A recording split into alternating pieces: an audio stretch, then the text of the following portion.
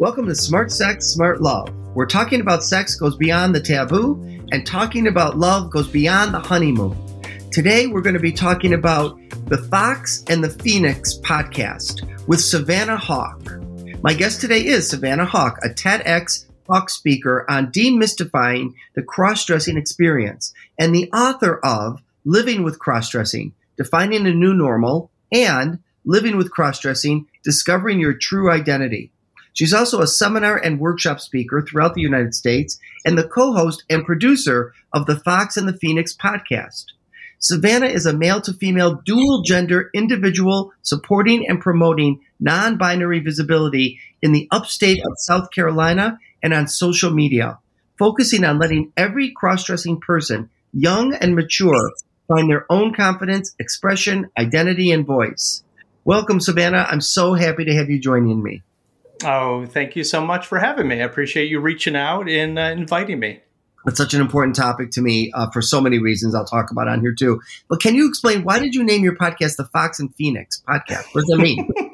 Well, I have a co-host, and we met over a year ago as guest critics, let's say, for a after show. We watched a movie together on the Free to Be She show. And so because it was COVID and we couldn't really get together, she had a movie night and we kind of dissected the movie after it. So I had met my co-host, Julia Rubenstein, on that show, and she reached out later and, we conversed, and I had seen her on the show previously. And she has a service for trans styling and confidence building and doing lookbooks for fashion for the community. And is called the Fox and Hanger. It's called Fox and Hanger. Okay. And I always consider myself a Phoenix. I always wear a Phoenix. So being transformative.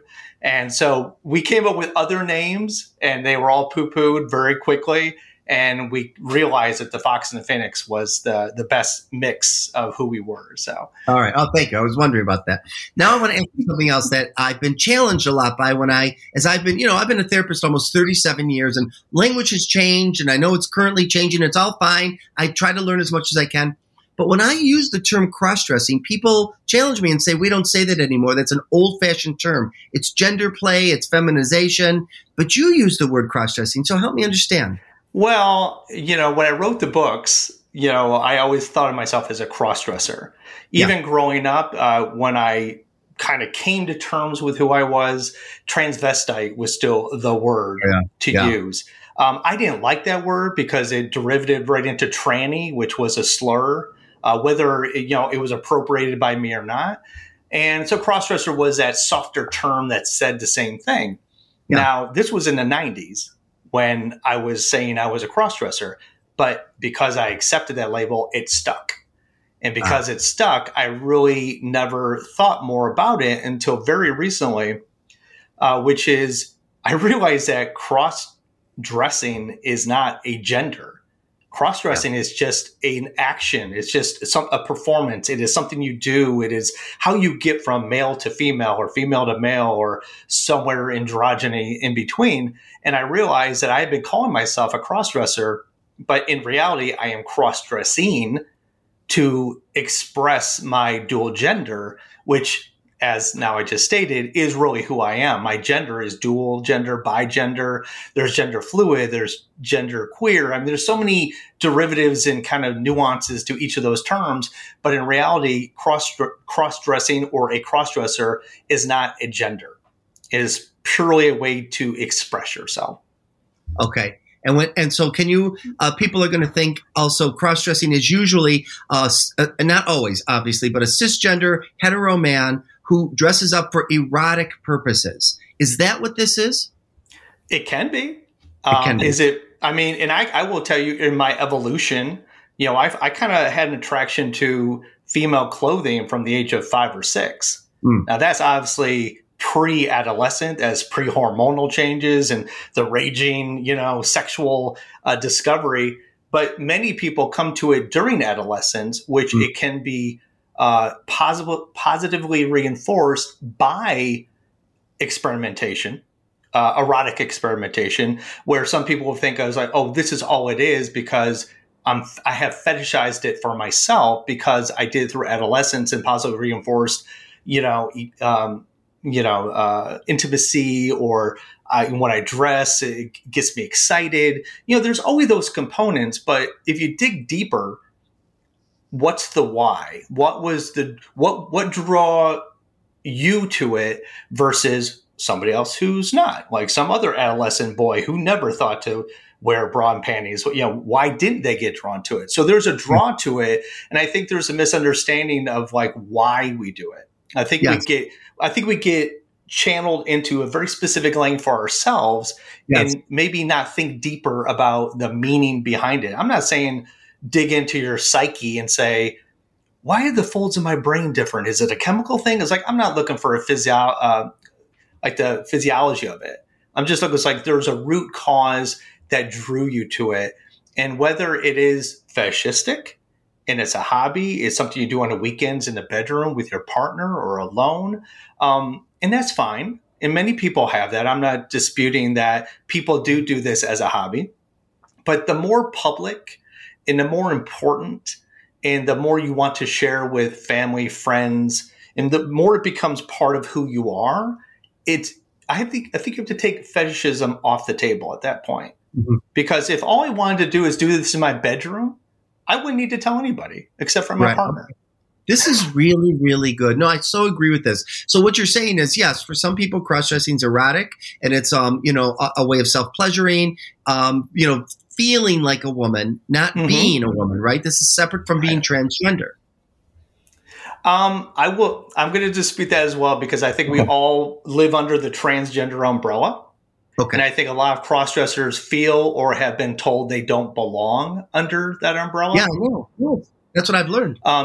Because people have seen cross-dressing as a way to not provide equal rights, equal protections, equal health care to trans individuals, because they see the cross-dresser, quote unquote, and say, well, why would I want to support that? Because that's just gross and disgusting. And Sodom and Gomorrah is like, I would never, so why would I want to back a bill that allows them to prosper? Okay. But what I think people forget is that transgender is a general term encompassing all people in diverse gender. Right. Yeah, but yes, there is transgender men and women who are a transitioning group of people, medically, non-medically, hormones, just maybe living full time, 365. And they are also transgender. But at one point, a lot of those folks were transsexual. Now, we took the sexual part off it because it wasn't about sexuality. It was about gender. So all of a sudden you take transsexual and you take that away and you put in gender. Now we have two groups of people, both an umbrella term and a very specific term for a group of people within that umbrella. So I think we have to be very careful. I'm not going to stomp on anybody's labels, but I think sometimes people say, well, I'm transgender and you're not me, therefore you're not transgender. I said, no, we all live under the umbrella of trans.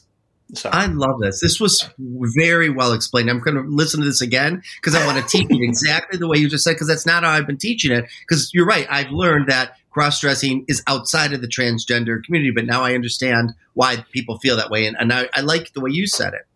But for there's some unfortunateness about gatekeeping. Yeah, and like I had mentioned before, gatekeeping is both done to protect yourself and to also keep people out that are undesirable. Now, in either case, like I said, people who are looking for protection, looking for equality, looking for, equal rights and equal health care and be accepted in those ways, I think they have a very strong position about why they feel that us, the cross-dressing community, is a detriment to their growth, to their end goals. But the problem is cross-dressing is typically so underground. There's not enough people coming up to say, no, this is what it is. This is who I am. There needs to be more cross-dressing advocates to really kind of like plant the new seed to say, no, what you learned 20 years ago and 50 years ago is not what cross-dressing is. It is diverse as every other gender diversity. Yeah. No, I love that you're doing this. It's so important, and you're not ashamed, and you're speaking intelligently. But I know people are going to be thinking, so what's the difference then between somebody who's assigned male or female at birth and then wants to gender reassign versus somebody who cross-dresses? Well, I mean, why do we have to choose? I mean, you don't have to choose which sporting team you like. You choose which one you want. Now, again, I say the word choose. It's not a choice. If you think about it in terms of we are all amalgams of male and female energy, femininity and masculinity, whether you're a young girl who likes to wear, jeans and be a tomboy, well, they're a little more masculine than they are feminine, right? You have, little boys who like to play with their sisters' Barbies. Is that, that's more feminine. This we have the stereotypes that have defined us, and we kind of label everybody based on these pillars of stereotypical maleness and femaleness. But what happens is you forget that we are not one or the other. We're not a tent pole here or there. We are along the line or scattered around those poles in any direction. Yeah. And so for me, it's not about not liking my body and not liking my biology. It's about expressing this divine femininity that I have within me that I need to express outwardly. And not only just at home, not in the bigger closet called my house, but in public, to be a real person in the world with this persona, this expression, and to be accepted. I really, really appreciate this. Are you at risk for any kind of physical harm or safety issues with being out in the world? I haven't put myself in a position to be accosted. I've had some pretty intense stares, if you will. But nobody's ever approached me. Nobody's ever, threatened me. So I've been very careful with the venues I choose. Good. But I am also very mindful of the venues I choose and where I go and where I sit. Like I have a hashtag called Savannah Starbucks Sunday on all my social media, which basically is self-explanatory. On Sunday, Savannah goes to Starbucks just to do my work, do my writing, have my coffee, and just to be seen out in the world. And if nobody looks my way, fantastic. If somebody compliments me, fantastic. And if somebody does a double take, that's fine too. I'm just out there to be an example that this is not a fetish. This is not just something I do for kicks. So. Right. So for some it is, and for some it's it's wanting to be seen and wanting to express. And what I love, I think this is what I've had to learn as an getting older therapist, is everybody's individualized. You can't say that trans people are this way and cross-dressing is this way and gay is this way. I don't even know what it means anymore. So when someone comes to my office, I say to them, what does it mean to you? Because for me, to put meaning on it would be a mistake. It would be misgendering and misidentification. Yes, it's yes. When the problem with that is, if you were that type of therapist who was like, "Oh, let me tell you what you are," then they will take that as gospel because they're unsure for themselves. So they're looking for somebody to be the expert to guide them along the way. And you're absolutely right. In my second book, we talk about biology.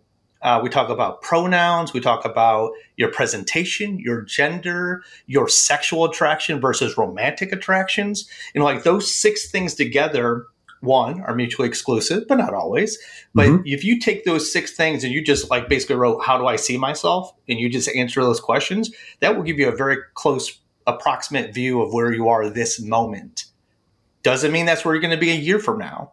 But that means in this moment, so for me, I see myself as male, female. I am biologically male. My pronouns are he for my male side and she for Savannah. I am dual gender. I am dual expressive for masculine and feminine. And dual means? So dual means both. I mean, it's supposed to be if you want to dissect it, trans is a cross, dual is both. So I am very comfortable both appearing in my male form, which I do 6 days a week, except for today and just for you. Okay. All right. And it's hot. And on Sunday, I'm happy to be Savannah. So it's one of those things where if I don't have this expression, if I don't have this ability, this outlet, it actually affects my mood. It affects my emotional state, affects my reserves of energy, because she is such a part of who I am. to not give her a voice or not give her a platform, not give her a way to be out in the world is actually like shackling a part of myself where part of myself is fine and confident, but the other part is shameful and I need to hide away. And that's why I'm trying to let people know that this is not a shameful thing. This is something we do and it's okay. This is so interesting. I'm not going to get into this whole thing in your podcast, but I used to cross-dress when I was a kid. I loved wearing my mother's wigs and shoes. And one day I had her lipstick on, eyeshadow, the whole thing. I did it all throughout until I was almost 18. And then it went away. And then in my 40s, I started claiming my masculinity. And when someone calls me dude, I love to be called dude. I wear beard oil. I just love my masculinity. But I wonder why mine went away and yours didn't. It's just a weird thing that I wouldn't have continued on. I wonder if it's shame, if I buried it. I don't know.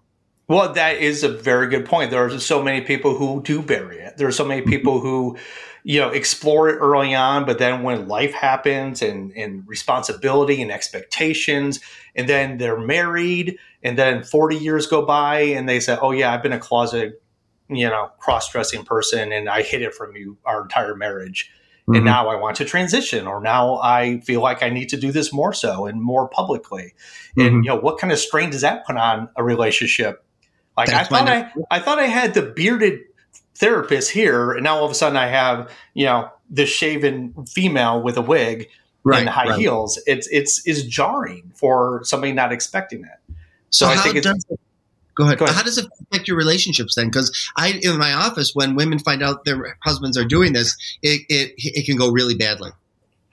It can go really badly. In all my relationships, except for when I got married, every relationship after that, I told them day one. Okay. So even though they didn't know that when we started, seeing each other and getting a little more serious, as soon as I hit that serious mark, I'm like, hey, I need to stop you for a minute and I need to show you a picture. Either a Polaroid from 1997, as technology gets better, the photography is right here on my camera. In every relationship past my marriage, it was about, as soon as I know this is a serious relationship, we need to have a talk. Okay. I think that's probably better. It is. It is better. It allows your partner to have a choice of what to do with that information. Most people are either, cool with it, but they may be cool with it because they don't really understand the extent of what it is.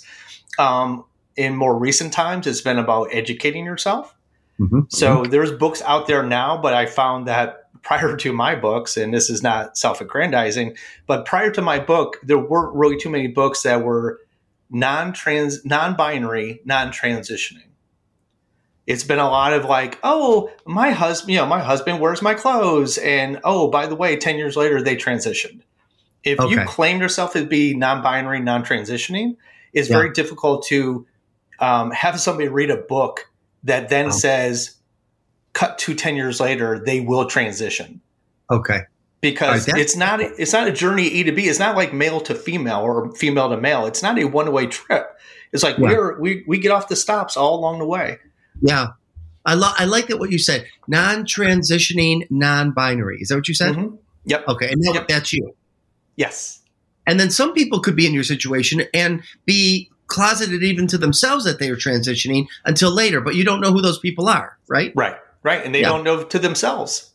I mean, you have people who bury is so deep, whether because of religion, culture, people who influenced them when they were younger. Yes. Even my own family, my own folks have said things about other people, which made me very quickly realize that sharing with them was not the thing I wanted to do at 10 years old. Right. So we learn very quick, very fast how to protect ourselves. And it becomes so subconscious sometimes that we take in information, we take in news events, we take in people's comments and realize like, wow, I really shouldn't do this because it will be a burden for me to be this way. Yeah. So who wants a burden? Who wants to be ostracized? Who wants to go through a life where you're pointed at and ostracized and made fun of and excluded and marginalized? Nobody wants that. So a lot of people make that subconscious decision to put it away because it'll be easier for them and everybody else to have a typical cis hetero life. And can I ask you, and you don't have to answer personally, but this doesn't automatically mean you're and I don't know what your sexual orientation is, but that your orientation when you're Savannah is one way and when you're not Savannah is another way. It's not related to that, is it? No, I will say this, talking about the sexual attraction and romantic attraction, if I were to write down those answers, the sexual attraction is feminine. So don't think about feminine as female biologically. Think about feminine as, why is that drag queen so gorgeous? Mm-hmm. Why is that person who is like to the nines that you know is a man dressed that way? Why is she attractive to me? Mm-hmm. Because my brain is wired to love the feminine. Yes, but in relationships, the biological female is who I want to be with. Okay. So that doesn't change between being a man and being a woman, putting on a dress, and all of a sudden I'm like, I love men. No, I know that's what people think. I know. Yeah, that's what people think. And there is some truth to it as well, because some people like to be validated as a woman by men. Like if there are many dual gender and gender fluid people who go to the bars for male attention because it reinforces the validation of being a woman. It's like, you're so pretty, let me buy you a drink. That's so stereotypical and a cliche, but to a person who craves that male attention, it makes them feel more like a woman. Totally. So that could be either situationally, it could be sexually. There's many ways that could be carved up because there's a need of validation externally to drive their validation of self. You're making me feel so good because I teach that in that way. And it just reinforces I'm teaching it correctly, because I only know from my clients and there's not a lot of information and there are no books on relationship, like what happens. There's books about My Husband Betty or something. And that's probably the most common. But now we have your books and it would be nice to have more books about relationship. How do partners deal with this? How do cross-dressing people deal with that? Well, I mean, in Defining a New Normal, that was the first book. It was that book in answer to other books out there that didn't answer the question of non-binary, non-transitioning, or relationships. I mean, there's plenty of books about relationships in general. There's plenty of books about trans relationships.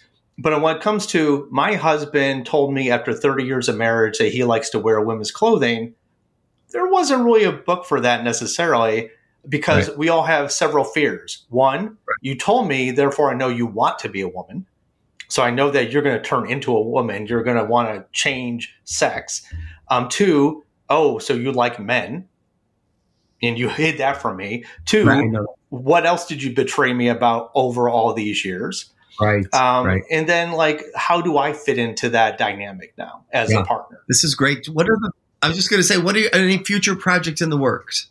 I do. I am currently almost 100,000 words in on a sci-fi dystopian LGBTQ non-binary, non-transitioning story fiction.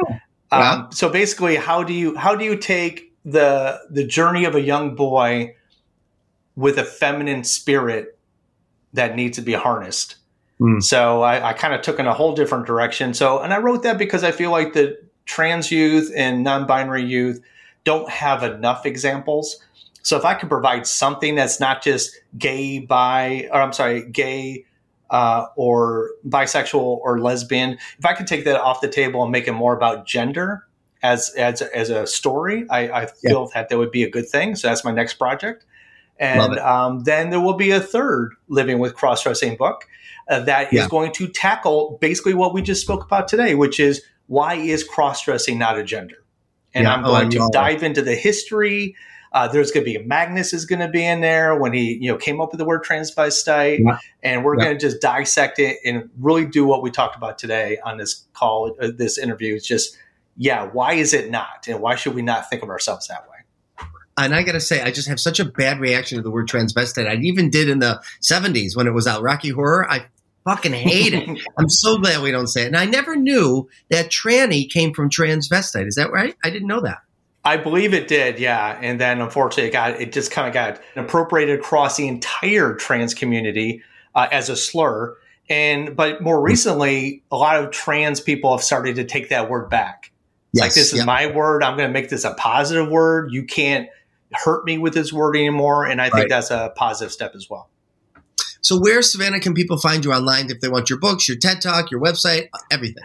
The TED Talk you can find on YouTube. Just type in Savannah Hawk TEDx and you should find it. My books are available primarily in paperback and on digital download at Amazon or in other places where you do your typical digital downloads for books. The Fox and the Phoenix podcast can be found every week on Wednesday with my co-host Julie Rubenstein at iHeartRadio, Apple Podcast, Anchor.fm, pretty much anywhere where you consume your streaming content.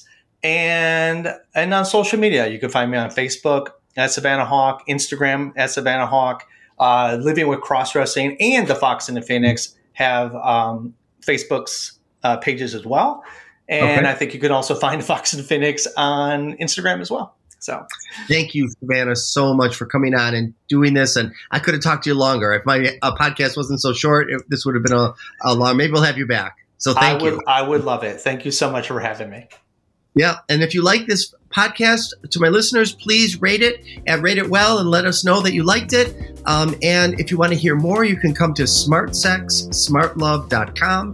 But you can also follow me on Twitter, TikTok, Instagram, and Facebook at Dr. Joe Kort, DrJoeKort. And you can find me on my website, joekort.com. Thanks for listening. And until next time, be safe and be healthy.